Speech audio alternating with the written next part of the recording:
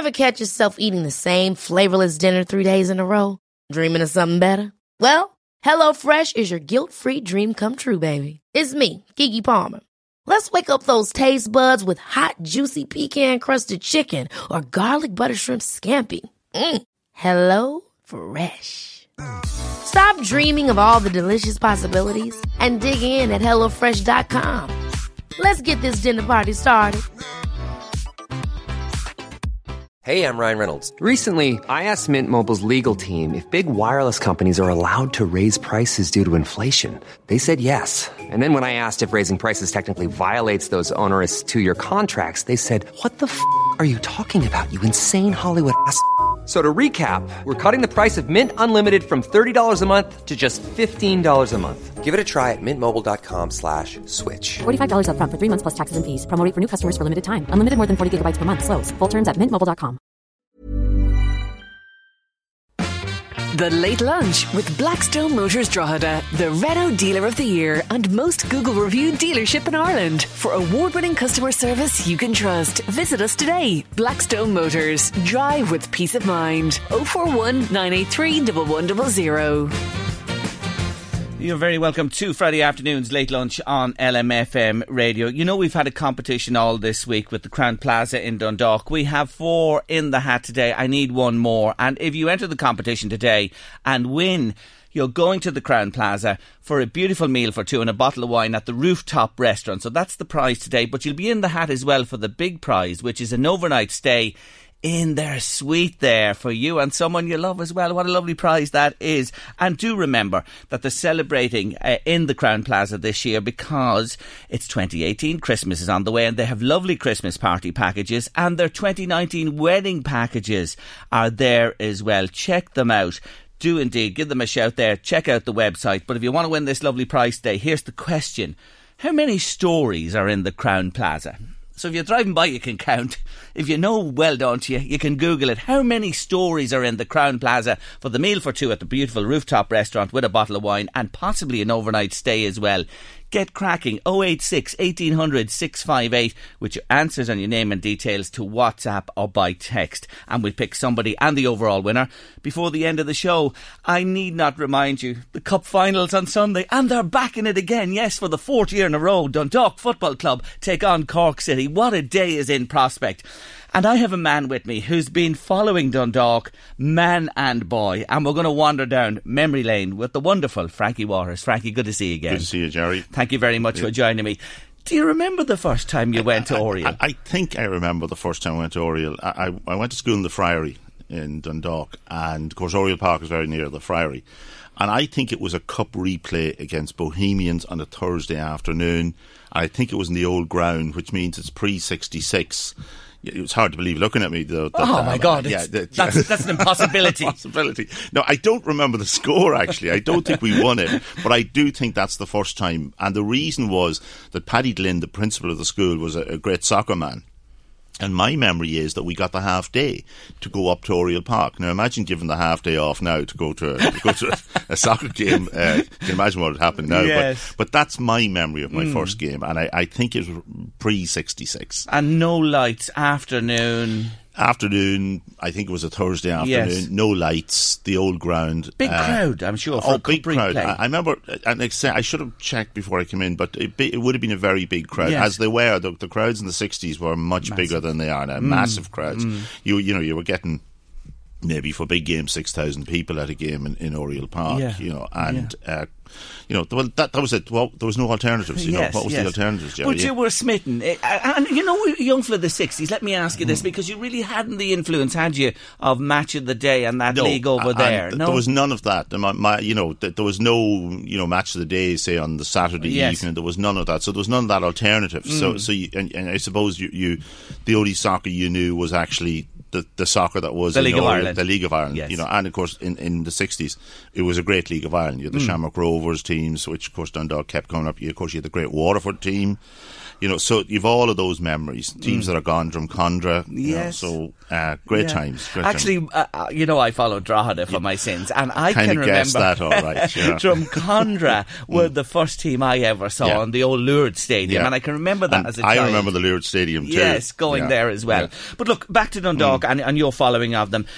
So at that time, the team was your local team, the black and white. You were supporting them, and that was your focus. That was the focus. And I remember the first teams, I particularly remember the Alan Fox teams from around about 66, 67 onwards. And, that was a great team. You had Turner, you had Ben Hannigan, you had Danny Hale, you had all of those players, Kevin Blunt in goals, great. And again, the rivalry, you were coming up against the Shamrock Rovers, great games. Was he there when they won the league 68? Was that Fox? No, that was Fox. Was it? Fox was that's league win that year. Yeah, Fox, and a very entertaining team. And of course, that was the first entry of Dundalk into Europe. I think it was Vassos the following year, that's right. And then Utrecht the year after that. So and that started that journey for Dundalk as well, which is still going on for Dundalk in Europe. But Fox, Alan Fox, a famous name in Dundalk history and success with him. And then you come on to the era of Jim McLaughlin. Jim was before Turley, or was Turley before Jim? No, Jim was before Turley, but I have a soft spot for a man called John Smith, who was the manager, I think, in 73, 74. And John was his team was a very entertaining team. It didn't always win, but a very entertaining team. And some of the team that Jim McLaughlin eventually built were already there. You had Tony Kavanagh, you had Jimmy Dainty. I think McManus was already there at that stage. So the core of what McLaughlin built subsequently when he came, I think in 70, I think McLaughlin came 74, 75. It was built, in my view, by John Smith. Like I say, an entertaining team that didn't necessarily win, but they certainly entertained you in losing. But look, at people remember teams like that play expansive football and lovely football as well. But McLaughlin really was a game changer for Dundalk, wasn't he? Oh, yeah. I remember hearing about this man called Jim McLaughlin, who signed, he had a long track record in league football in England, and of course then he was with Swansea, I think, when he eventually came to us. And that was a huge turning point. Turning point. And of course he built a number of teams, McLaughlin. That first team again, which was a very entertaining team, which again had fond memories of Tony Kavanagh, etc. in particular. And then of course they won the league and they won the cup. Yes. And there'd been a bit of a break since we'd done that. And so McLaughlin era I remember very well, very, very well. And what about players from that team? You mentioned Kavanagh. What about the defence he had, his goalkeeper and backline? Well, they were just unbelievable, weren't Blackmore, they? Dunning, McConville, God, my memory's now Martin Lawler. And of course for a while Brian McConville as well for a while, which was very sad when that happened with Brian. But tremendous backline. And of course, damn it, Keeley, how could I forget Dermot Keeley? Oh my God, the man himself. The man himself who's now emigrated to Spain, So, tremendous backline. And still remember that backline. We see, of course, you have the questions now in Oriel Park about which is the best team, which of course. And I've come to the conclusion you really can't make those sort of comparisons, but that defence was just extraordinary. They were unbelievable. And the European nights, what about the big games? I was down at them myself when Celtic came. I remember that Celtic.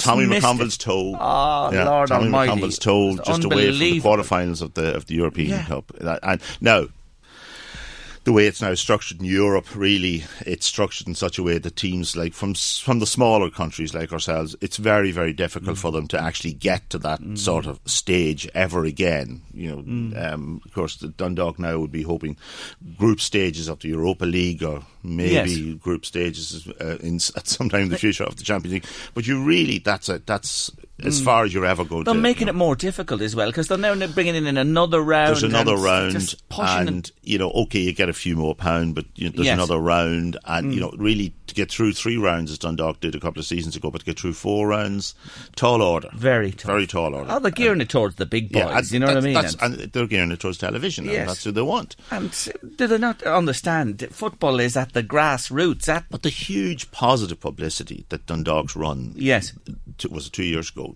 gave to the League of Ireland. And I remember the occasion. People had heard about Rod Stewart arrived at Oriel Park one day. And they were telling me this, looking at the cameras, and thought, that looks like Rod Stewart. And of course, the reason he was there was because of what happened the run in Europe. And it really, I'd been in Dublin a lot at that time, and people would stop you and say, brilliant what Dundalk are doing. They really lit up the whole League of Ireland scene and drew very positive attention to it. But hopefully we'll see that again. And titles, when you look at the titles in the 30s, then there was a big gap to the 60s, the 70s, there were league titles there, into the 80s, the 90s, and then the gap from, 94 to 2014. There was a 20-year gap as well. Do you remember the First Division days? Oh, I do. Oh, and I remember going down to the first. Well, we came up from the First Division in 2001, and then we went straight back down to the First Division. Of course, the highlight of that, I suppose, that 20-year gap was winning the cup in 2002. Beat Bowes. And managed by some fella called Stephen Kenny. Yes. I don't know what happened to him. But and 2 goals from Gary Haylock. And I one of my fondest memories, I was asked, probably one of my fondest memories of Dundalk was that day in April 2002, sun shining. Huge Dundalk crowd, outnumbered the Bows easily that day, went behind, and then 40 minutes of torture, if my memory serves me right, that we held on and held on.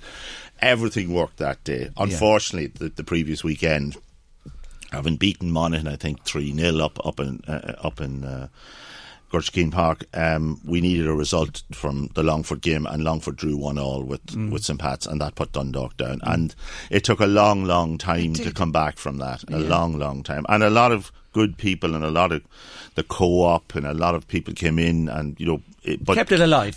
But getting out of that First Division, as Drogheda United is very difficult. Yes. It's very difficult. It is, and not getting any easier, I suspect. Yeah.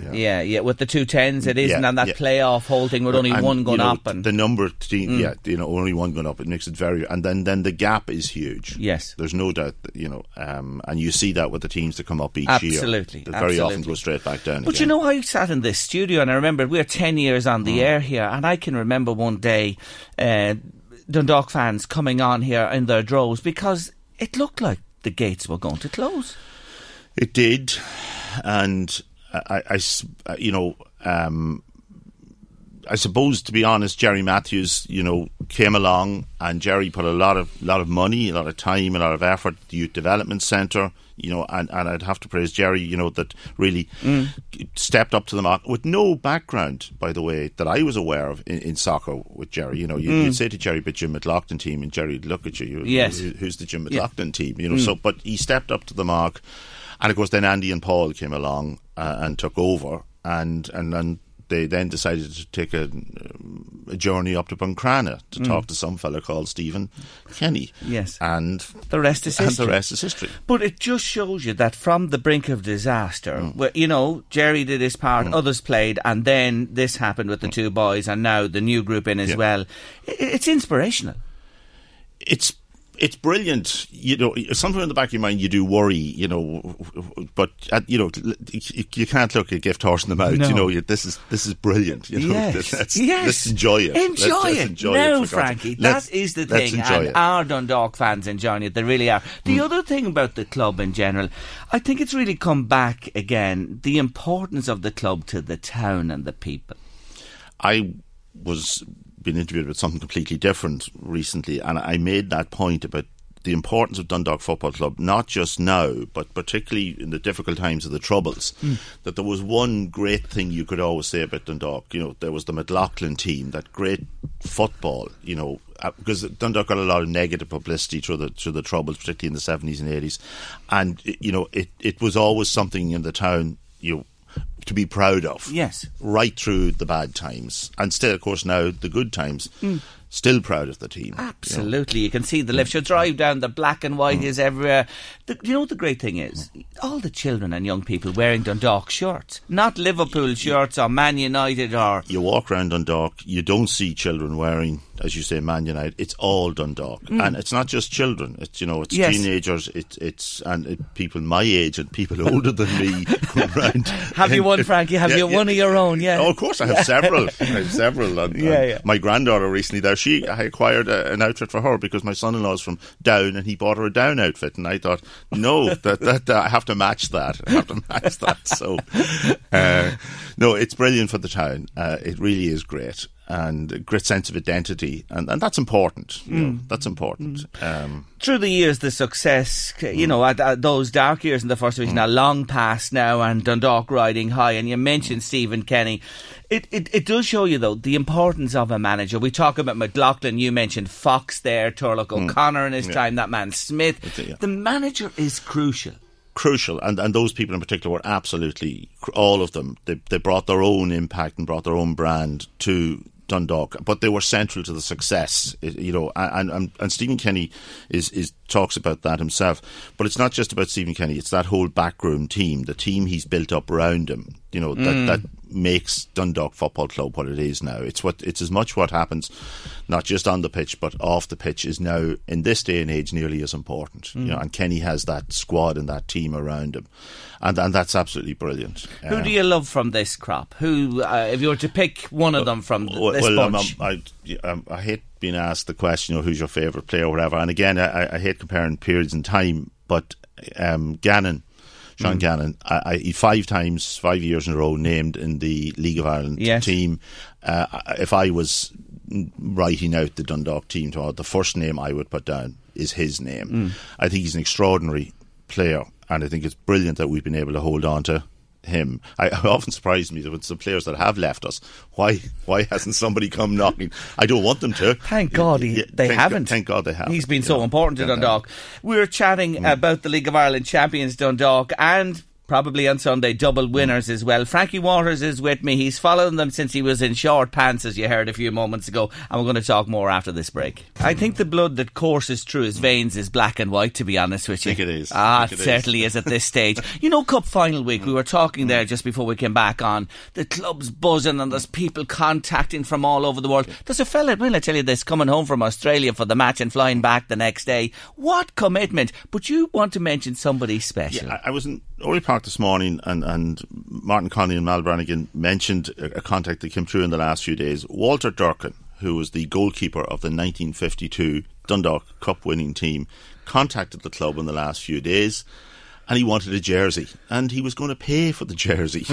Well, needless to say, he got his jersey and he didn't have to pay for it. But I think Walter might be only one of two of the from that team still. So he lives in Washington DC.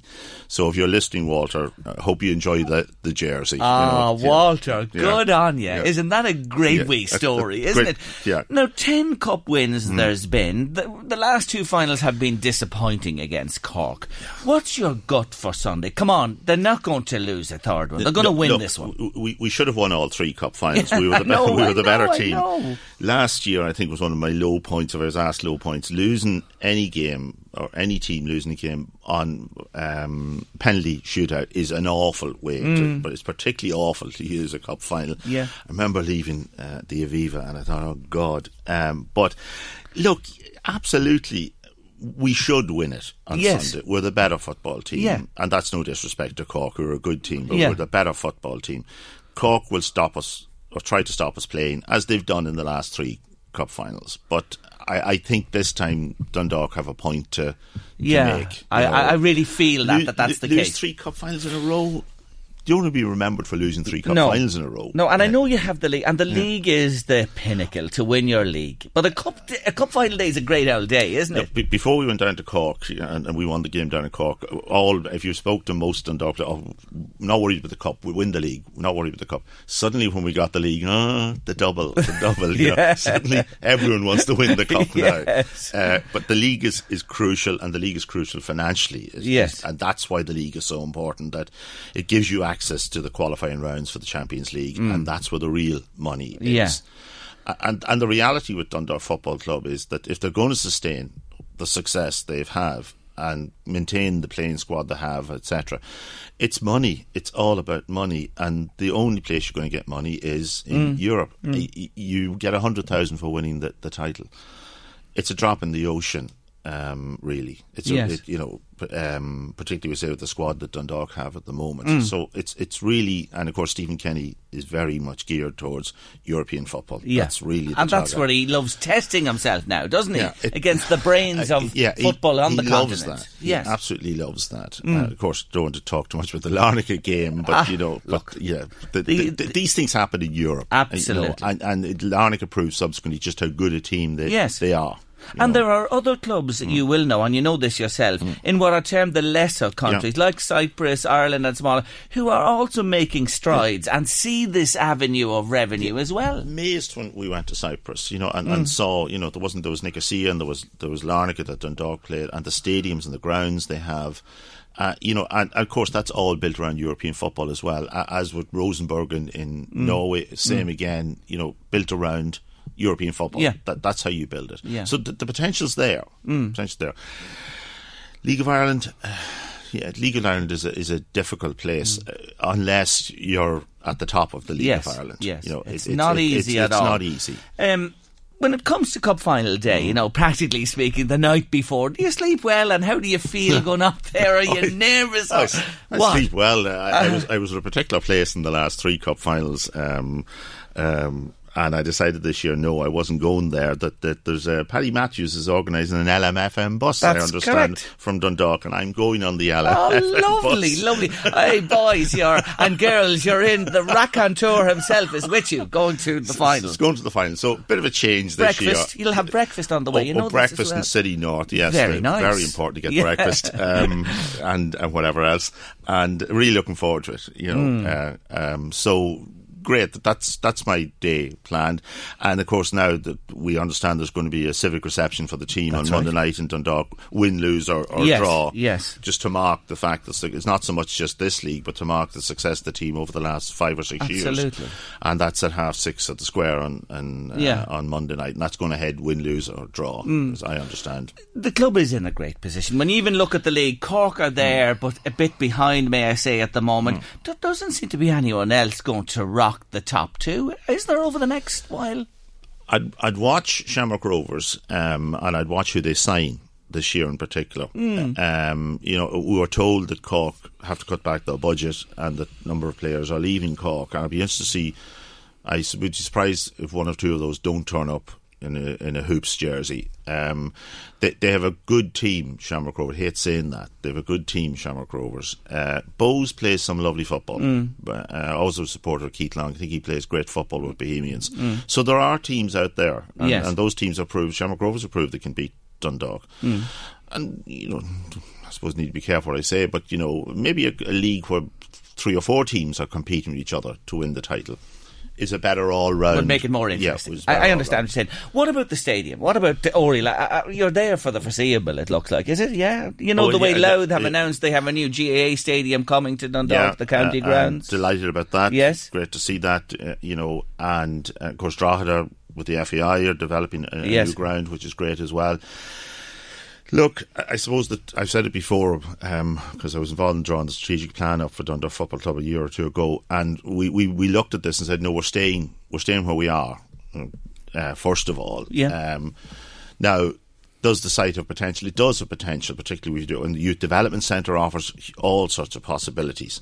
But again, it comes back to money, and the reality is, I don't see any significant development in Oriel Park unless Dundalk find themselves again in the group stages of the Europa Cup where you're getting 6 or 7 or 8 million. Then you can turn around and say, you can start to do something. You can start. It's a huge commitment, isn't it? It's a huge. Remember, you start doing that. I mean, a lot of teams Sligo have a great ground, but you put a lot of money into your facilities.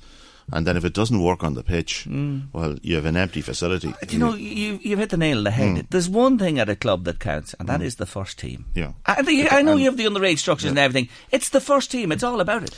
It's all about the first team. Yeah. That's what it's all about. Now, Stephen Kenny repeatedly talks about Oriel Park and his disappointment at Oriel Park. But I think he knows himself that the reality is Europe is the answer to that, and European money is the answer to that. It's sad having to go to Tallaght every year. Yeah. On the other hand, Dundalk always play very well in Tallaght.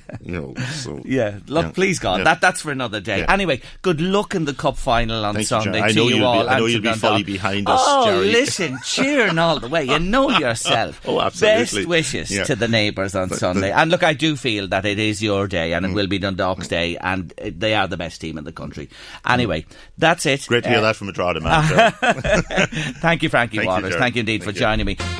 The Late Lunch with Blackstone Motors Drogheda, your local Renault selection dealer. With over 250 quality used cars in stock, there's always something for everyone at Blackstone Motors. Check out our used stock online at blackstonemotors.ie.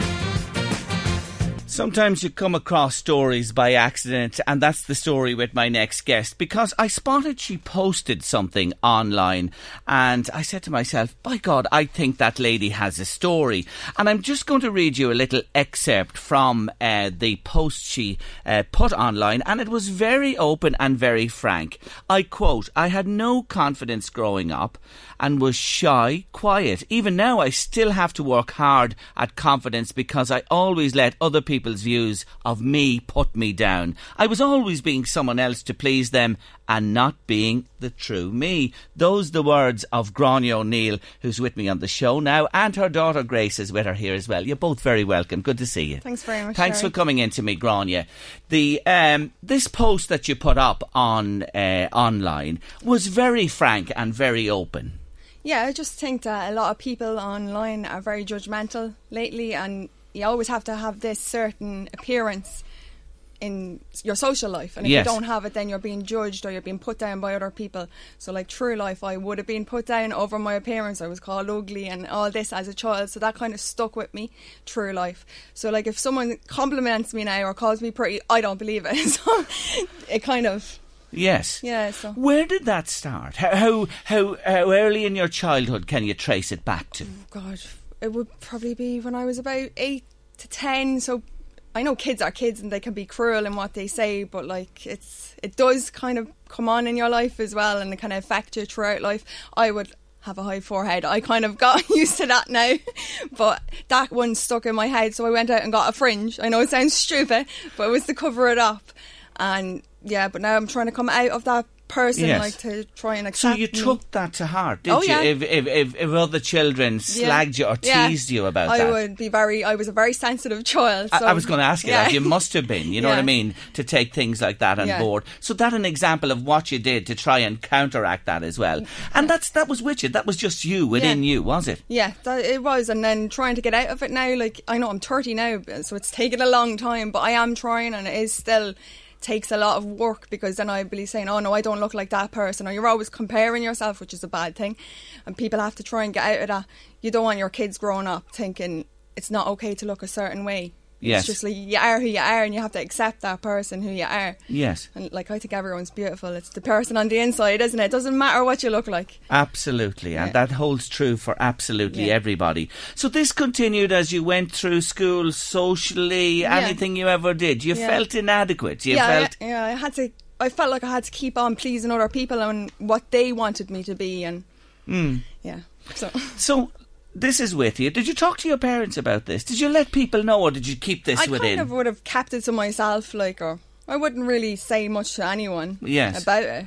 And that's a difficulty in itself, isn't it? Because you were internalising it within yourself. Definitely, yeah. So you went on through school and you were studying away, you came to your leaving cert year, and this beautiful lady who's sitting beside you here, your daughter... She made an appearance. You were actually in leaving cert year when you were pregnant, Yeah, I was 7 months doing my leaving cert when I was pregnant. What age were you? I was 16, so I was young. Very young. My God, you were young, weren't you? But the best decision in my life now. Like, I can't look back and change her now. Like, she's Why the best would you? thing Look ever. her beside you. Oh, here. definitely. Beautiful. But at 16 in school, it must have been a difficult... Was it a difficult time for you in school? Yeah, it would have been difficult, especially being pregnant, especially. Like, I was missing a lot of school because of morning sickness. I suffered a lot from that. But now I got through it and I passed my leaving, thank God. I have that behind me. So you had Grace in June of... No, I had her in September. Sorry, was that after the exams? Yeah. So you were expecting Grace when you actually sat your exams? Yeah, I was. God, You had a lot in your mind, Oh, yeah, hadn't you? definitely. And then trying to study at the same time, but Yeah. thank God, anyway, I got through. And that was what, 2005? Yeah. Yeah. Then. Were teachers supportive in the school? Oh, definitely. Yeah, they Your were lovely. family? Yeah, brilliant. Friends? Brilliant support. Yeah, I didn't have a huge circle of friends, but I had really close friends, so I didn't mind as long as I had them as well. Yes. Yeah. Now, when she arrived, you have a new baby, and yeah. it's a big responsibility at Definitely, 16, yeah. 17 years of age. Were you confined socially? Did it restrict you? Yeah, definitely. I So do you had to find look that. after her, yeah. And like I always wanted a child. I always wanted a sister growing up because I have two brothers. But Okay. so when she was a girl, it was a bonus. Yeah. But was definitely like restricting me like from going out, and I'd be seeing my friends. We were just finished school, so everyone was going out 17, 18 partying, you know, as you do. Yes. And I wasn't going out as much, so like I suppose you'd lose certain friends along the way, but like yeah, my close friends always stuck by me, so Okay, I so always had them. That core of friends was with you, but Yeah. others obviously drifted, did Oh, they? yeah. Yes. Yeah, definitely. So you finish your Leaving Cert, and you devote your years then to rearing your daughter, is that it? Yeah. I had a part-time job at the time. I was in sixth year, and I was working in Pound World, and because I was doing work experience Yes. for LCVP at the time, but then I ended up getting a full-time job from that. So when I had Grace, I had 20-30 hours a week, so it was fine because my mum was there and she was looking after Grace for me. So I had the support around me to be able to do that. I know everybody can't. Yes. But it was grand then to go out and have a bit of normality with adults as well. Yes, so. yeah. But you brought Grace up as a single Oh, yeah, mum. yeah, That's, yeah. The dad wasn't Yeah, involved no, at all. no. You looked after her yourself. So time goes by and you move along. Is, you know, having her, like you have your own child, is a huge responsibility, and you're rearing her, and that makes you grow up pretty quickly. Definitely, yeah. What about this lack of confidence? Did that continue? Yeah, no, definitely continued. If not, it was worse because I was so secluded. Like, you know, I was kind of on my own, Yeah. like in my own head a lot, because I was comparing myself to people as well. Well, I wish I was out doing this, or like I don't have this life because I have a child, but it was the life I chose, and I don't regret it, but now that I'm 30 and she's at her, she's independent now and she wants her own space, and it's given me now like a push to kind of go and do something with my life. So I'm just kind of exploring options now. Yeah, I understand that as well. Now, 2015 was a very significant year in your life. Yeah. You were very close to your own mum. You lost her in 2015. Yeah, Was yeah. that a huge blow too? Massive. Like even to this day, it really would get me down. Certain days I could be okay. The next day it could be like yesterday that she died. Yes. But yeah, we were all very close, and even Grace as well. It was like our second mum basically, Of course. because we all lived together. And yeah, she died from breast cancer in 2015. She Oh my was God. diagnosed in 2011. She found a lump, but it was too late. She felt the lump, but she never went and got a check. So it's very important, like, to know your own body. But yeah, unfortunately, yeah, we lost her in 2015. And you married that year That as year well, as well, did 7 you? months later, yeah, I got married, so that was even tougher. And did your mum know before she passed that the wedding was arranged and everything? Oh, well, I wanted to bring it forward, Did but you? no, she didn't want she didn't want to hear it. She said if that hadn't happened, she was going to be there anyway. But earlier, after she died, a month later, I went to see a medium, and she told me that she'd be at the wedding, your mum was going to be there, and she goes, and you're going to get a new car. So we got married, and then we got this new car. And the medium was after saying that my mum said she'd be with me and to listen to the song, you know, Gareth Brooks' Just Dance. But we already had our music set. Picked. Yeah. So I just kept that in mind anyway. So a few months after the wedding, we went and upgraded the car. Yes. And as I bought it, was after buying paying for it and everything, and I looked at the reg, it was my mum's date of birth. So I was like, oh my God, there's the sign. And then that night I was sitting in the car playing with the radio trying to figure it out, and the previous owner had left a CD in it, and I pressed play, Gareth Brooks, The Dance Come On, and I said that is totally the sign that she was with me. My word, I really do believe in these synchronicities in 100%, life. yeah, I do. definitely. I absolutely. Yeah. I've experienced things myself growing up that I just say, isn't that Yeah. just amazing? Isn't that incredible? Yeah, you can't deny that was a sign. On Like, the number yeah. plate and the Yeah, CD left in the yeah, car with yeah. the song. And I Amazing. didn't twig when buying the car, like I didn't twig the date of birth on the registration. It just came to you then I all was of a afterwards, sudden. I was like, hang on a second, that number looks familiar. And then I was Yeah. like, that's Mum's birthday. So you're married now. I am in 3 years there. Congratulations Thank to you. you on that. But you are working hard to build your confidence. Yeah, You are. Yeah, I'm trying. I set up a new Instagram account because I'm doing modelling shoots with my photographer that did my wedding. Yes, no. So this guy who did your wedding spotted something in you and said, "Listen, come back and let's do this." Yeah. And you've done a photographic shoot. Yeah. Have you? Do you want to go into it? Do you want to do some modelling? Oh yeah, no, I didn't when I got it done first. That was just personal, Yes. like for me to have for when I'm older, like as well, and to build confidence, I suppose. Yeah. But it was Barry McCreevy from Reflections. He's very good, lovely, and he asked me then to come back and do another one, and I did it, and I put it up on social media. Like, I know social media. Now, were you nervous about that? Yeah, I was when I was doing it, and I said, like, when I was putting it up, I was like, "But sure, don't mind, I'm proud of them." So I was putting them up, but then I heard people were giving out, like saying, "Oh, did you see what she put up?" And like, you know, like saying, "Oh, she should be embarrassed," and all that. I'm only looking for attention, which I was totally not looking for. It was only personal. I was trying to, like, if everyone else is allowed to put their own pictures up, why aren't I? Yes. Why do I have to be judged on it and all that? But once I heard people were giving out and talking about me behind my back, I took them down. And then it was 2 months ago or something. She has amazing confidence, and I was a bit down, and she said a few things to me, and I was like, do you know what, actually, why should I care what other people think? It's only me, like, that matters, and my family and who I want to matter. I shouldn't care what other people think about me. Yes. But and this young lady encouraged you to put them out into the public domain again, and you feel good about it. Oh yeah, and I set and up. why should you worry about other people? You know what I mean? Yeah. If we all started to worry about what other people think about us, sure. We'd be all in a hole. Yeah, we would. That's exactly it. That's a great saying. Let's bring your daughter into the conversation. She's sitting there. Grace, you're very welcome to Late Lunch. Thank you very much for joining me. Yep. You're a first year student. Where? Yes, in Green Hills. And you're only in there, are you? Just early days, first term. 2 months now. Starting off there. You're sitting listening to your mum there, and we hear what you said. You encouraged her. You said to her, "Listen, come on, let's get going again." Yeah, because I remember one day we were sitting in the kitchen, and she said to me that she was, like, ashamed of her forehead. Well, not ashamed, but, like, she didn't really like what people said to her when she was younger. And I said, "Why do you always wear your fringe down? Like, it's nothing to be ashamed about. It's what you look like, not what... It shouldn't be up to anyone else to decide that you look nice or you look different. Because we're all different in our own ways, basically." Yes. And you said to her, "Let's get going here again. You're beautiful. The pictures are fantastic. Let's get them up there and let people see them." Have you known, like, you know, in your young life that your mother has lacked this confidence? No, see, when I was younger, I used to be very close to my nan, and I'd be always by her side. So after nan passed, I went to Mum for a bit of, like, support, and we've just been really close ever since. And I only really found out, like, about last year that she lacked confidence. Yes. And you are a girl who doesn't lack confidence, is that right? Yeah, basically. But, like, sometimes I would be a bit nervous. Like, I remember last year there was a talent show, and my friends all pushed me to do it, but I didn't want it. But in the end, I ended up doing it, and I ended up feeling like 100 times better after it. Yes. But she is full of confidence, Gráinne, isn't she? You've told me.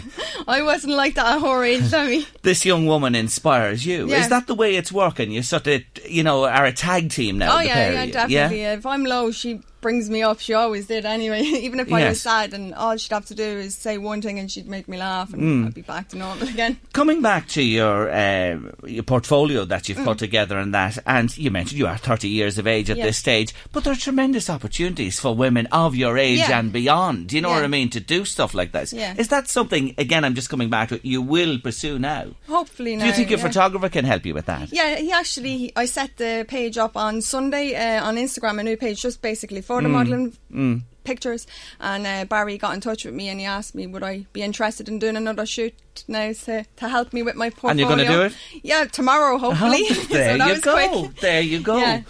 But isn't confidence such an important thing for all of us Definitely, in life? To have confidence and not to knock confidence in people either, but to try and build people. Exactly. Like if you even say something nice to one person once a day, once a week, whatever it is, like you don't know what that person's going through, and your piece of kindness can lift that person, their mood and everything. It can have a knock-on effect then throughout life. It certainly can. So where to from here? What do you see yourself? Where do you see yourself going? I don't know, not yet. Well, I'm hoping something happens with this modelling thing. If it doesn't, I'm as well interested in air or flights and all. Like, are you? Yeah, yes. So air hostessing maybe. Yes. I'll Okay. see. Yeah, they're always looking. I Yeah. saw a big. It's that time of the year. Your vacation is coming up. You can already hear the beach waves, feel the warm breeze, relax, and think about work. You really, really want it all to work out while you're away. Monday.com gives you and the team that peace of mind. When all work is on one platform and everyone's in sync, things just flow. Wherever you are, tap the banner to go to Monday.com. Hey, I'm Ryan Reynolds. At Mint Mobile, we like to do the opposite of what Big Wireless does. They charge you a lot, we charge you a little. So naturally, when they announced they'd be raising their prices due to inflation, we decided to deflate our prices due to not hating you. That's right. We're cutting the price of Mint Unlimited from $30 a month to just $15 a month. Give it a try at mintmobile.com/switch. $45 up front for 3 months plus taxes and fees. Promo rate for new customers for limited time. Unlimited more than 40 gigabytes per month. Slows full terms at mintmobile.com. Hold up. What was that? Boring. No flavor. That was as bad as those leftovers you ate all week. Keke Palmer here, and it's time to say hello to something fresh and guilt-free. Hello Fresh. Jazz up dinner with pecan-crusted chicken or garlic butter shrimp scampi. Now that's music to my mouth. Hello Fresh. Let's get this dinner party started. Discover all the delicious possibilities at HelloFresh.com. That actually Yeah, I last seen week. it. Did you see that yourself Yeah. as well? For opportunities Yeah. there are many, you many never know where opportunities I'll in the end world. up. Absolutely, absolutely. I went to college after, it was in 2014, and I studied healthcare. I was actually doing that for Mum because to help look after her more, and I got all distinctions in that, but I ended up getting an allergy, so I can't wear rubber gloves. Okay. And sure, I so can't. that rules that yeah, out for you. so, Yeah. like, So you have to look at something Yeah, else. It's you as just have simple. to It's look as at simple as different that. options. What about Grace? What about you? Where have you any idea what you'd like to do? You're only starting off in secondary school. I know. Ever since I was younger, I've had an interest in forensic science, and at the moment, I'm looking into business and forensics Brilliant. at the same time. Yeah, fantastic. Very interesting area. Very, very interesting indeed. she can employ me. Yeah, of course, your mum will look after you and take care of you this, and then you'll have to return the favour at a later date. Look, I think you're so brave to, I really mean this, and Thanks very much. it's shown great courage and determination to publicly say what you said. And it's a lovely piece, I have to say, and you were straight on and dead on about it, and what you're doing as well in developing a career, potentially in modelling, as you say, or maybe if that doesn't work out for you, whatever. Yeah. Be confident. Yeah, I be just want confident. everyone to know, Yeah. like, not to be mean to people and try to encourage people to be a lot kinder. I know, like, because there is a lot of people out there that is sensitive like me. Yes, of course. So- Of course, and I know you wanted to then, when I spoke to you, come on here Yeah. today and talk publicly about this. Yeah. And you should take this step today Oh, yeah. as another step in building confidence Yeah, as well. To come in definitely. here for the first time to a radio studio and be as eloquent and talk the way you have is just brilliant. Yeah, thanks Thank very you much. so much. I want to Thanks say a very big much thank for you. having Thanks, me. Grace, Thank you. and thanks, Grania Thanks O'Neill, very for coming much. in on Late Lunch today. It's been a pleasure. Thanks. The Late Lunch with Blackstone Motors Drogheda, your local Renault selection dealer. With over 250 quality used cars in stock, there's always something for everyone at Blackstone Motors. Check out our used stock online at blackstonemotors.ie. I have a very special request here this afternoon, which I want to play for you now.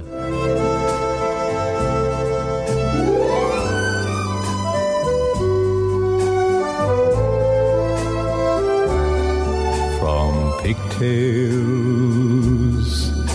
to wedding veils, from pinafores to lace, and in between are the special years time never can erase.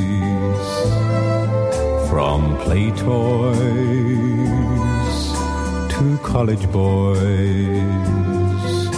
from little girl to wife,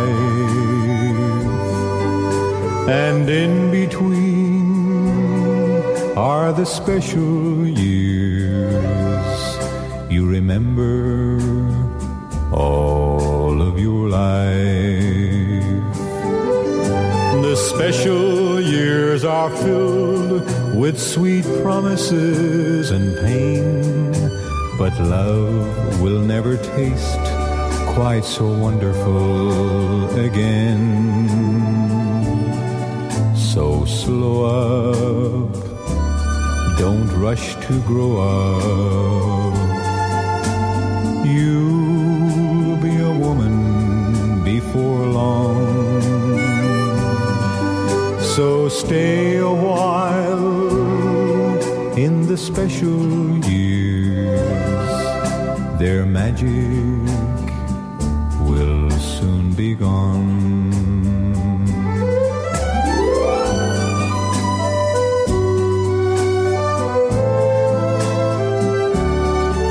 Just stay a while in the special years. Their magic will soon be gone.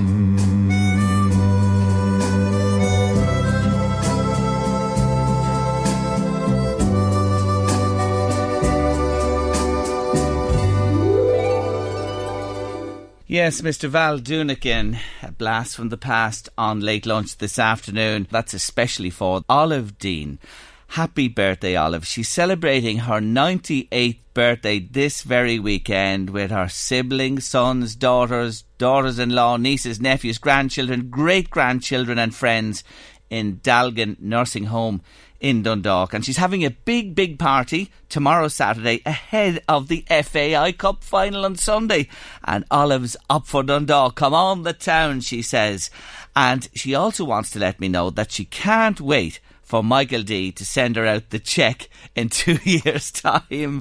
Olive, do you know something? I'm delighted to play that Val Doonican song for you this afternoon. I hope you enjoyed it because it was a favourite of my late mother's and it brings back many memories to me as well. And that request came in today from Herbie Ellis. Thank you very much, Herbie, and delighted to oblige for Olive at this very special time in her life. Now, our competition on Late Lunch this week. Today's winner, the Crowne Plaza Hotel, launching their 2018 Christmas party packages and their 2019 wedding packages. We've a meal for two with a bottle of wine at the Rooftop Restaurant, and that today goes to Helen Carraher from County Meath. Well done to you, Helen. There are 14 stories, yes, 14 stories in the Crowne Plaza. So now, let's do the needful, because one of the 5 winners each day this week on Late Lunch is going to be staying overnight at the suite there. Beautiful overnight stay. I have 5 names rolled up in little rudimentary pieces of paper here by our receptionist, Karen. She's just handed them in to me. I have nothing to do with it.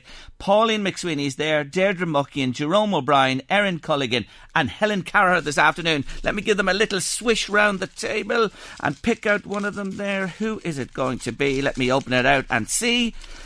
In Karen's handwriting, it is Pauline McSweeney. Well done to you, Pauline. You're going to the Crowne Plaza Hotel for an overnight stay with breakfast there, and you've already won the meal for two with a bottle of wine. Congratulations to you, and well done to all the other winners. After the break, it's an all-women's motor racing team on Late Lunch. The Late Lunch with Blackstone Motors Drogheda, your local Renault selection dealer. With over 250 quality used cars in stock, there's always something for everyone at Blackstone Motors. Check out our used stock online at blackstonemotors.ie. I feel the need for speed. Name the movie. Top Gun, of course. Yes, you know that one, don't you? But I'm revved up in studio this afternoon because there's 3 gorgeous women here and they are flyers when it comes to 4 wheels. Yes. I'm delighted to welcome to Late Lunch Nicola Watkins, Emma Dempsey and Amy Woods. Girls, really good to see you. Thank you very much for joining me. Well, one of you tell them why I'm revved up. Come on, Emma. Oh, it must be about our 6-hour endurance race in Mondello Park this weekend, is it? It certainly is. What is this all about? Yeah, so basically we have pulled a team together of 4 ladies and we are going out to race in the 6-hour endurance race at Mondello Park in a Ford Fiesta 1.2 Z-Tech. So yeah. Is that fast? Yeah, relatively, I suppose, for a race car. It's got everything taken out of it, so it's got a roll cage, a bucket seat, a few modifications to make it into a race car. So it's light. So yeah, it goes. It can shift. It can. But the thing about it is all the cars around you are going at the same, more or less the same pace. Right, so you've Nicola? got 30 cars going into the first corner. Yeah. All together. Yeah, so that makes it very exciting. So, Nicola, this is 30 teams in this 30 teams in the event. And it's 6 hours driving. 6 hours driving. Which you girls, there's 3 of you here, and who are we missing today? There's one not here, as Ruth Nugent is not here, okay? There's 4 of you. Do you rotate it? Yes. Yes, so what happens is we all go out to qualify on Sunday morning at 9 o'clock. We have an hour's qualifying. We've each got to do a minimum of 3 laps in the car to set a time, and then obviously we want to try and get quicker and get as far up the grid as we can. So whoever is fastest out of the 4 team members will start the race. Okay. And the maximum that you drive is 45 minutes. So we'll do a driver change sort of every 40-45 minutes. So we'll probably have about 2 stints each. And then possibly a third then, depending sort of how timings go. So we then finish in the dark. So the last hour of the race is going to be in the dark, and that's the exciting bit. And you know, when you think about a race, I'm thinking of Hamilton in Formula 1, he's ahead of the rest. Do all the teams pull in at 45 minutes? You know what I'm saying? That nobody gets... Is there pit stops? Are you allowed this? Yes? They all have different strategies, and everyone's going to either run... It could be anything from a 7 stop to a 9 stop, or could even be 10. And you also have to factor in, if you have problems with the car, you're going to have to come in. Yeah. So every team has a team manager, and we've recruited David Hall as our team manager. He's a kind of pseudo female for this event, but he's kind of going to do a strategy based on our times and based on how fast we are, and then we will work off that. So, Amy, are you telling me at the end of this whole thing they add up the time really for all the teams? Is that it, or is it first past the line? First past the line at 6 o'clock. 6 o'clock, the checkered flag. Okay, you get the checkered flag, Yeah. and that is the winner. Yeah. So you will be finishing in the dark at this time of the year. Yeah. I mean, we'll do about 260 laps. Like there's a lot of laps on Sunday. Yeah. Yeah, and I think a lot of it comes down to luck as well. If you can get the car to the end of the race, I think we'd be doing well. So, because anything can happen, you know. So you're making history because you're the first all-female team, yes? Yeah, absolutely. Yeah. So you're up against the boys. Yeah. And there are a number of other ladies racing Yes. on mixed teams, but yeah, this is the first This team. is This is the first time we've had an all-ladies team. And from the northeast as well, Yeah, which is all of us, great. yeah. Isn't that just pure brilliant? coincidence, but it's just worked really well. Who put this afoot? Whose idea was it? It was mine actually. Basically, my brother actually did the 6-hour endurance race before, and I watched him and he won it. So I just really wanted to do it myself, and I decided to try find a group of girls who are willing to do it with me. And kind of asked the question before I'd even done anything about it. I hadn't even bought a car or anything, and Amy was actually the first person that I approached, and it was straight after her race at the Leinster Trophy, and I was like, Amy, you know, will you do the 6-hour endurance race, all female team? And she was like, oh yeah, I had to think about it because my dad is actually racing in it as well. I see that. Yeah, and I was kind of like, oh great, this is the first time I get to be part of my dad's team, and you know, I was really looking forward to that. So I was like, sorry Dad, you're right. Actually, so this will have to settle a good debate in our house as well of who's the fastest Woods. So. It's going to be wicked in the woods. Yeah, it really and we have is. a cousin with us as well. There's a cousin, Alan Woods, as well doing it, so it's going to be good fun. And there. the other thing is, I'm up against my brother. Yeah. So my brother's on another team. And I suppose, funnily enough, my ex is on another team. My ex is actually racing with her dad. So it'll be good crack to be. It might turn into bumping cars at some stage. There's definitely team tactics going on.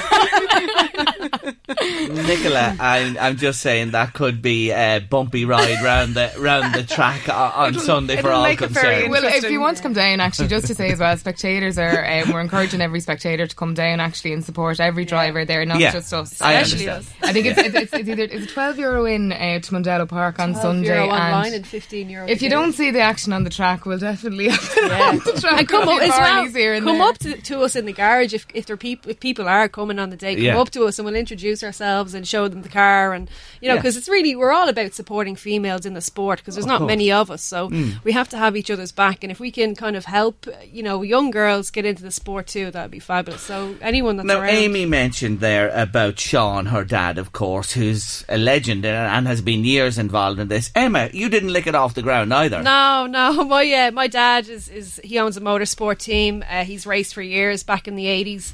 and then actually created the Cliff Dempsey racing team in '88 and made the move to the UK. But I actually have my two brothers that have raced all years, or for many years as well.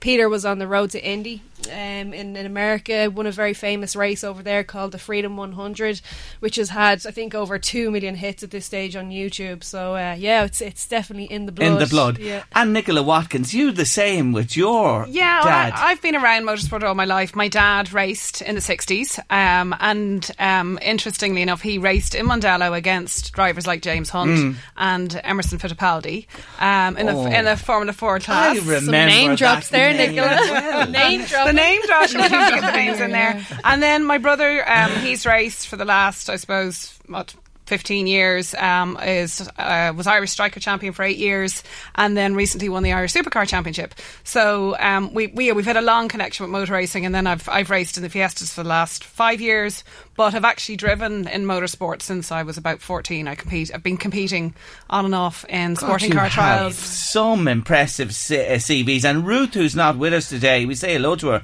Ruth Nugent from Gormanston. She's another passionate petrol head, isn't she? She is. She's amazing. She has marshalled since she's 12 years of age, so she's been a great support to obviously all us racers from the bank. But she's taken to it really quickly as well. Ruth is very... she learns really well, and when you tell her to do something, there's definitely a lot of natural ability with her. Yes. And she nearly beat one of my times the last day, and I wasn't having a bar. It was very competitive. I was very impressed though, because I can tell you I was trying hard, and I'm at this a long time, and I just said, you know what, fair play to her, she's going to come on very well. And we're really excited for her as well, because she hasn't had the best of luck this year, and for her to come on the team and feel comfortable straight away, I think it's a real confidence booster for her. Do you know what I just get from all you? You're real competitors.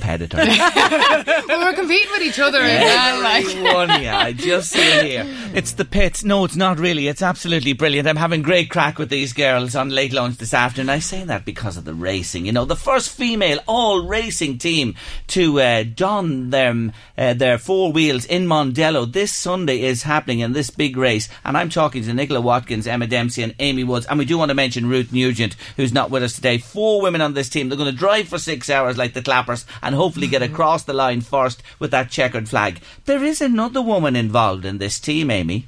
Oh yeah, we do. We have Sabrina Larkin. She's a very good friend of ours. She's an apprentice mechanic at the moment, and she's going to be helping us out on spanner duty at the weekend. And spanner duty is very important when you're racing. Absolutely, it's not just the drivers. You have to have your vehicle up to speed as well. So we'll have her doing that, along with Colin Clinton as well. We had to have another bloke there. Is it true your boyfriend is abandoning you on Sunday? He's abandoned me. Yeah, just to put that out there, he's actually going to the Cup final for Dundalk on Sunday instead. Will you forgive him? We'll see. We'll see. Not if you win. No. You're taking 2 cups. You bring back the one from Mondello, and Dundalk will bring it home from the stadium. And all's well that ends well. Absolutely. I'll only get in my way anyway, so it's good he's out of the way today. And you wanted to mention, Emma, you've got all great support from your families, all the people around you, your workplace as well. Yeah, absolutely. I work for a company called JL Gore Materials, and they do polymer solutions. So they actually said to me if I gave them a mention, they'd give me the time off work today. So I had to put them in, but and they actually sponsored me as well. I did a couple of races this year, and they were happy to sponsor me as well, so they've been really supportive. Nicola Watkins, the $64 million question that's been asked 1 million times by men all around the world, mainly by men. Women drivers, are you better than us fellas? Absolutely. Why? Because we're safe and we're very caring and considerate. I'm not. Amy, don't be letting us down. But it is the perennial debate. The boys think, motor racing is our remit, it's our patch. Really, that's the way lads think. Yeah, but women are good multitaskers. I think women have to have a passion for it. I teach down in Mondello Park, and I would see the general public come in as customers to drive either a single seater or a BMW or a couple of different driving experiences. And I have to say, look, the lads, there's more lads for a start. So and some of them take to it really, really well. A lot of girls are very nervous, and I do say that that's something that gets in the way a lot of the time, and you have to put that aside if you want to be in this game. You really have to learn how to control your nerves and how to manage that. But there's often been a few girls as well who listen really, really well, and that's really important. Some of the lads go, nah, I have this is mine, do you know, whereas girls go, actually tell me what I'm doing wrong, tell me how to do it. And I watch that and I go, Jesus, that was amazing, like, do you know, that was fantastic. Took to like a duck to water, do you know, so that's really incredible to watch. It's all about putting the nerves behind you and just listening and being smooth and consistent. Is it, you know, that drive you get when you hit the accelerator and off she goes? It must be extra special to be racing. Stop. I don't think we've even... Well, I haven't slept all week just thinking about it. No, honestly, I get so excited about it. And I was even saying before we came over here, I just can't wait to get into the car tomorrow and sit in and just get a real good feel for it. But yeah, it is exciting. Like, it really is. There's a great buzz. I mean, the adrenaline. I think my adrenaline levels all week are high. Like, it's just, we just can't wait to get into the car now. Tomorrow, I mean, I haven't driven the car yet. Obviously, the girls were out in the car last week. So I'm dying to get into the car. Can't wait. I don't think there's a feeling like it for me anyway. I think it's certainly an addiction, or maybe an affliction, I would call it, because you do spend every penny you have, and sometimes you're down the track, and when you switch on the end, you go, oh, here we go, this is fantastic, you know. But sometimes you're sitting there, and if you've got a good position in qualifying, you could be up at the top of the grid and you're going, what the hell am I at? What am I at? What am I at? And you're sitting there and you're going, Jesus, what am I doing? And I've often said, what are you at? Just go out and buy a few shoes, will you? Be happy with that. Amy, and then as soon as the lights go, you're right, helmet's down, I'm in, I'm done. Come on, and that's the happy place. You can't beat that. You can't. You just can't. And get. That's the thing. Like, that's why we're all still doing it. I don't think any of us have any intention of ever stepping out of this game. Yeah. Do you know? It's we're here for as long as we can do it. Would you like to sit into an F1 and just take around one lap? Would that be anyone who wouldn't? No, absolutely. Would you? Absolutely, yeah. Is that a question? Is that an offer? No. You got one at the back. You know, the thing is, it's never too late, because never? Rosemary Smith was in an F Formula 1 car only last year. And Rosemary is, I would say, she's mature. She's a mature lady. I mean, I was running around, and this is funny, I suppose I know Rosemary for a very long time, since I was a child. I ran around in Rosie's mink coat when I was 3-year-old at my uncle's wedding, so you know, I know Rosemary a long time and have looked up to her. She's been an amazing ambassador for the sport. I mean, we all I suppose wanted to be a Rosemary Smith, you know, along the way. I met her a couple of years ago. It was about 4 years ago, and I was like, oh my God, I'm going to meet Rosemary Smith. This is amazing. And I went up to her, and I was kind of waiting for the pearls of wisdom about being a female in motorsport, and she just kept giving me tips on how to avoid helmet hair.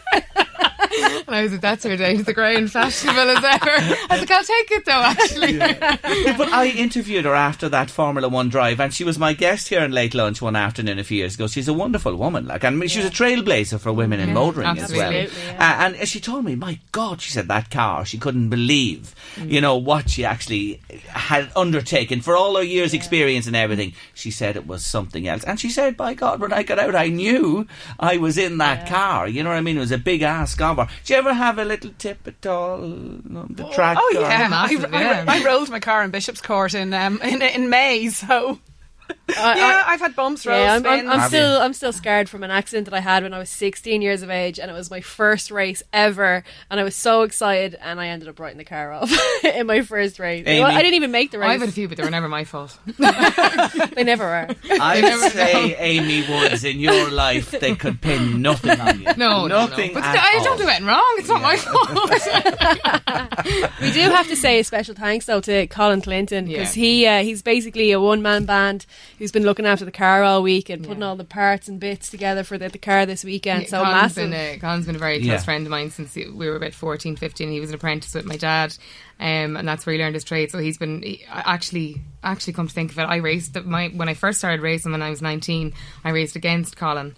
And I was beating him by a lap actually, and then I went off in the corner and he pipped me at the post. But we still have it. I didn't talk to him for about 6 months actually. You didn't. But he's actually, in fairness to him, he has worked like tirelessly to get the car set up for us, and we're really grateful for that. Okay, well listen, we're going to leave it there today and wish all of you the very best the weekend. bring back the silverware, Yes, will you? yes. Please do. Thanks for joining me on the Thanks, show. Thank Nicola you. Watkins, Emma Dempsey and Amy Woods. Noel, Donald and all the crew at Blackstone Motors, our show sponsor. Yes, they sponsor Late Lunch. Would like to wish Stephen Kenny and Dundalk all the very best in the Cup final on Sunday. And we say, hear, hear to that. Blackstone Motors. Check out our used stock online at blackstonemotors.ie. Mary Redmond Usher passed away in 2015 at the age of 65. She was a brilliant employment lawyer, academic and social entrepreneur. She founded The Wheel in 1999 and before that in 1986 the Irish Hospice Foundation. Mary published a book called The Pink Ribbon Path in 2013 about her cancer journey. Now 5 years on and following her passing in 2015, her son Patrick Usher has updated the original and he joins us on Late Lunch this afternoon. Patrick, you're very welcome to the show. Thank you, Jerry. That introduction really says it all about your mum. She was a remarkable woman. She was a remarkable woman. It's hard for me even to think sometimes that she was also a wonderful mother, given all the amazing things she did. She always had this capacity to drop all those things that she would do outside of the home and still be that loving presence for me when I was growing up. But you're right, she did many, many things, many achievements, the Irish Hospice Foundation, The Wheel, as you mentioned, and was also very active in employment law. Yes, and her work, I know that in that area, is so relevant today and will be for many, many years to come. She enjoyed good health for the majority of her life up until she was diagnosed with the breast cancer. That's right, she did enjoy good health up until 2009 when she was diagnosed. Do you remember that time when she got the news? What do you recall of it? Well, actually, in a way that was in many ways typical of her, she didn't tell me for a few months because I was very busy with what I was doing at university, and she kept it from me. So the darkest times for her, which I know that they were dark and difficult at the beginning, I didn't know so much about them. She told me several months in. But at a certain point after a few months, I know that she decided that even though the situation was very difficult, that she was going to do her best to make the courageous choice to live what was still there to be lived. And she certainly did. I quote from the book. She says, "To be ill is to be at our most vulnerable and therefore at our most human." Did it take illness for her to think in that way? I think my mother was always a spiritual person, but this illness changed a lot of things for her. The vulnerability was a hard aspect because, you know, she was someone who was deeply engaged in society. She had many achievements. I remember the first thing for her was, of course, when she lost her hair and she had to learn, or as she put it, she learned how to look at those wisps of grey hair that started to grow on her with love and to be able to wear that with pride as she went out. So there was a real learning of vulnerability that is part of what she came to call the Pink Ribbon Path. So vulnerability brought this human aspect to her life, because before that she was a high flyer, she was always busy, she had to rear you, you know, life brought many challenges to her, and then suddenly do you feel that she was sort of stopped in her tracks? In a sense, or rather that a whole new wonderful aspect of her personality was allowed to emerge from the difficulties that she faced. And it's kind of hard for me even to fathom, thinking of how difficult that time was, but she described the path that she came to live as like finding a sunbeam and holding on to that sunbeam in and amongst all the darkness and really sticking with that.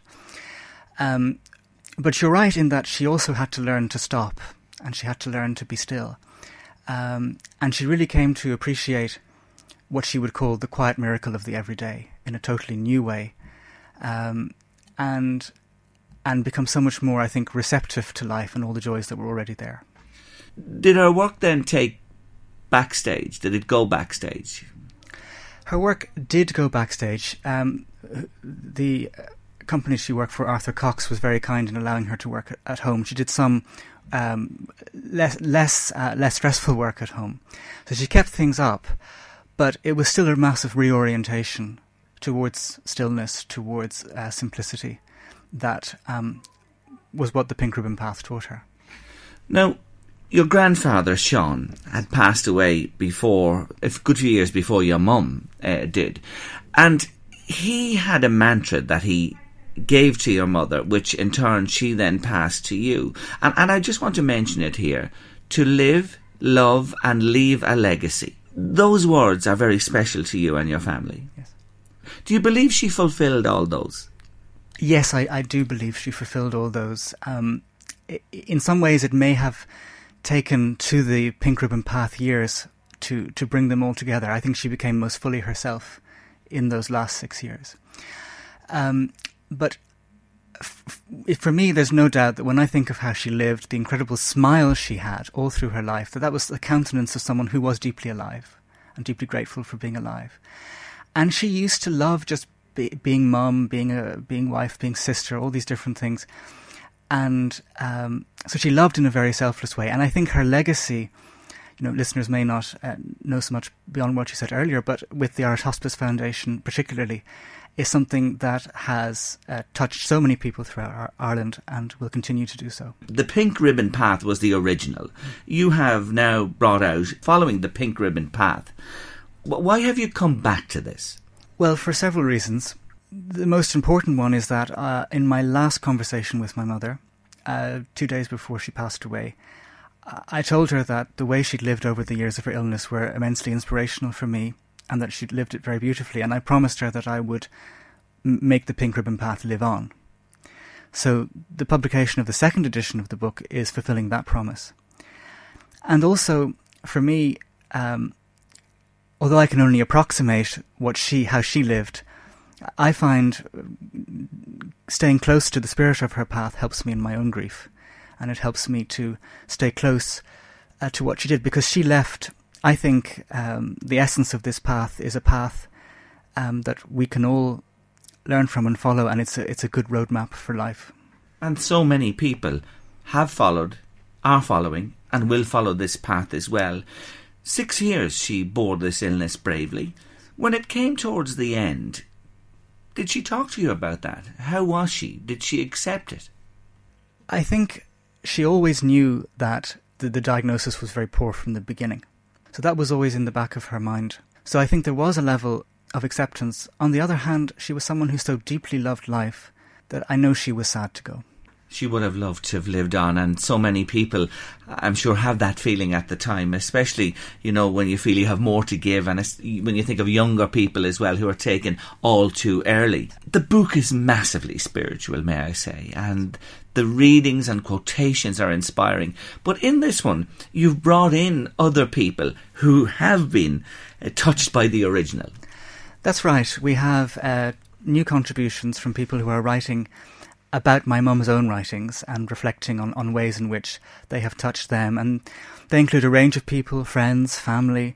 And I love bringing in the new contributions because it shows that the path is not just about one person, it's about something so much more than that.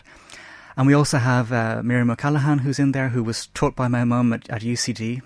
And we have Mary McAleese as well. And also the current CEOs of both the charities that my mum founded are included in the book.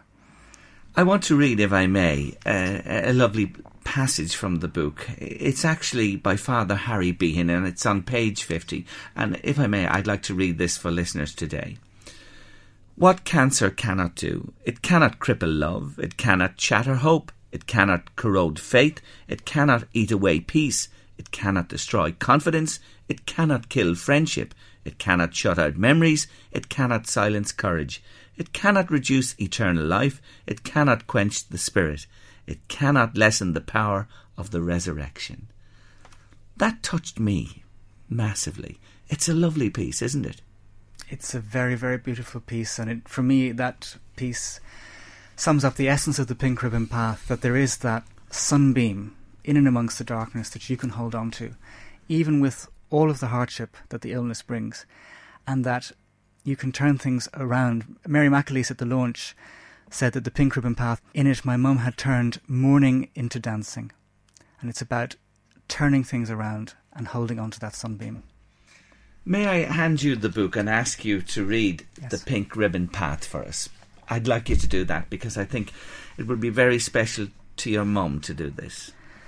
Yes, this is the final poem in the book, entitled The Pink Ribbon Path.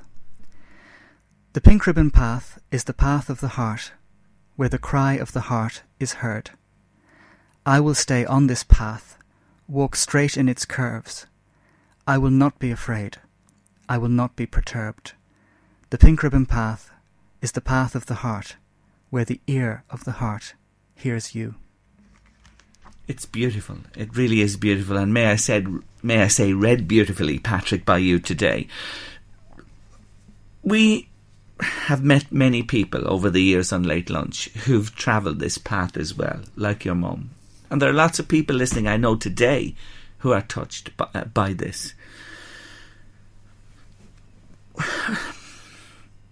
What do you say to people, today listening, who are going through what your mum went through? What do you think let me put that this way. What do you think your mum would say to people listening today who are travelling this journey?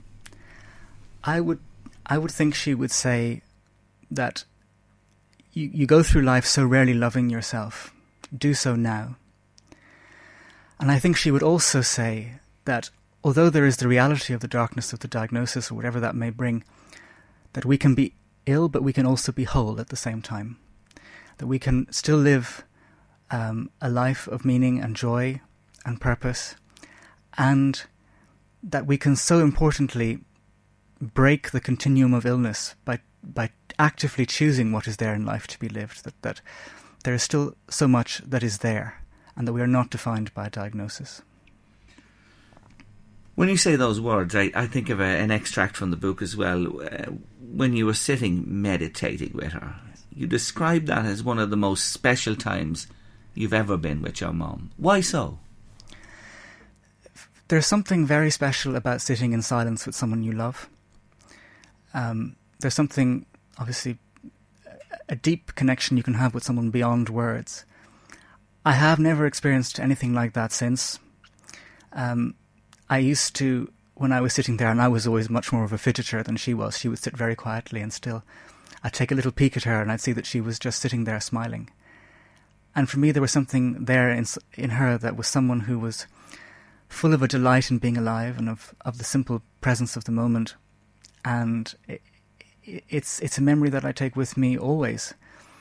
There's a deeply special connection that you get with someone in silence in that way. Your mum was a very special woman, and her legacy lives on, and you are carrying it on in this wonderful book. It's called Following the Pink Ribbon Path, and it's by Patrick, Mary's son, and it's out at the moment.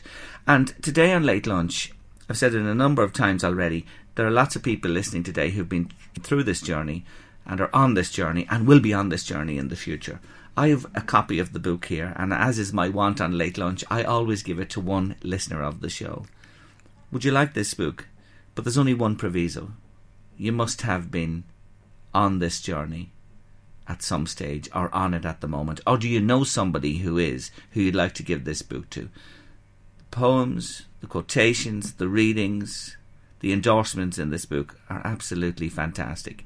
If you'd like a signed copy, get in touch with us now. Tell us why we should give this book to you or someone you know, and we'll select somebody before the end of the show. Patrick, thank you for joining me on Late Lunch today. Your mother was a wonderful woman, and you can see that she's with you always and will continue to be, living on through yourself. Thanks so much. Thank you, Jerry, very much for the opportunity. Jean Flynn has been on to us. Their dog Bailey, the fireworks the other night, scampered away over Laytown Bridge. Hasn't been seen since. Think it may be in the Gormanston area. A tall dog with light colour hair, red collar and an orange necktie the dog is wearing. Have you found that dog? If you have, give us a shout here. Jean would be grateful to 1850 715 958. Big thank you to all my guests on the show today, and just a message there from Joanna Byrne. Thank you, Joanna. Councillor Joanna Byrne. She really enjoyed Frankie Waters and the conversation we had at the top of the show. It brought back memories of when she wore a Drogheda shirt into Frankie's lectures in DKIT, and there was some slagging between them. Thanks indeed, Joanna, for that message. But to Frankie Waters, who joined me today, to Grania O'Neill and her daughter Grace, inspiring, to the female motor racing team, Nicola Watkins, Emma Dempsey and Amy Woods, and to Patrick Usher, of course, who you've been listening to just now. Big thank you to Eamon Doyle, who guided me through the last couple of hours.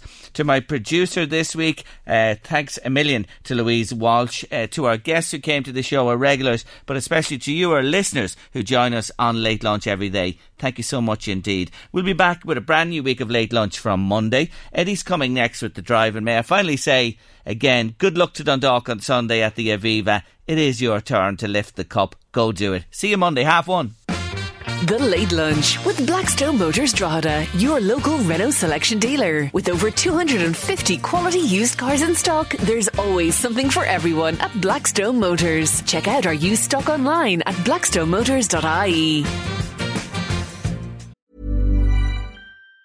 Even on a budget, quality is non-negotiable. That's why Quince is the place to score high-end essentials at 50 to 80% less than similar brands. Get your hands on buttery soft cashmere sweaters from just $60, Italian leather jackets, and so much more.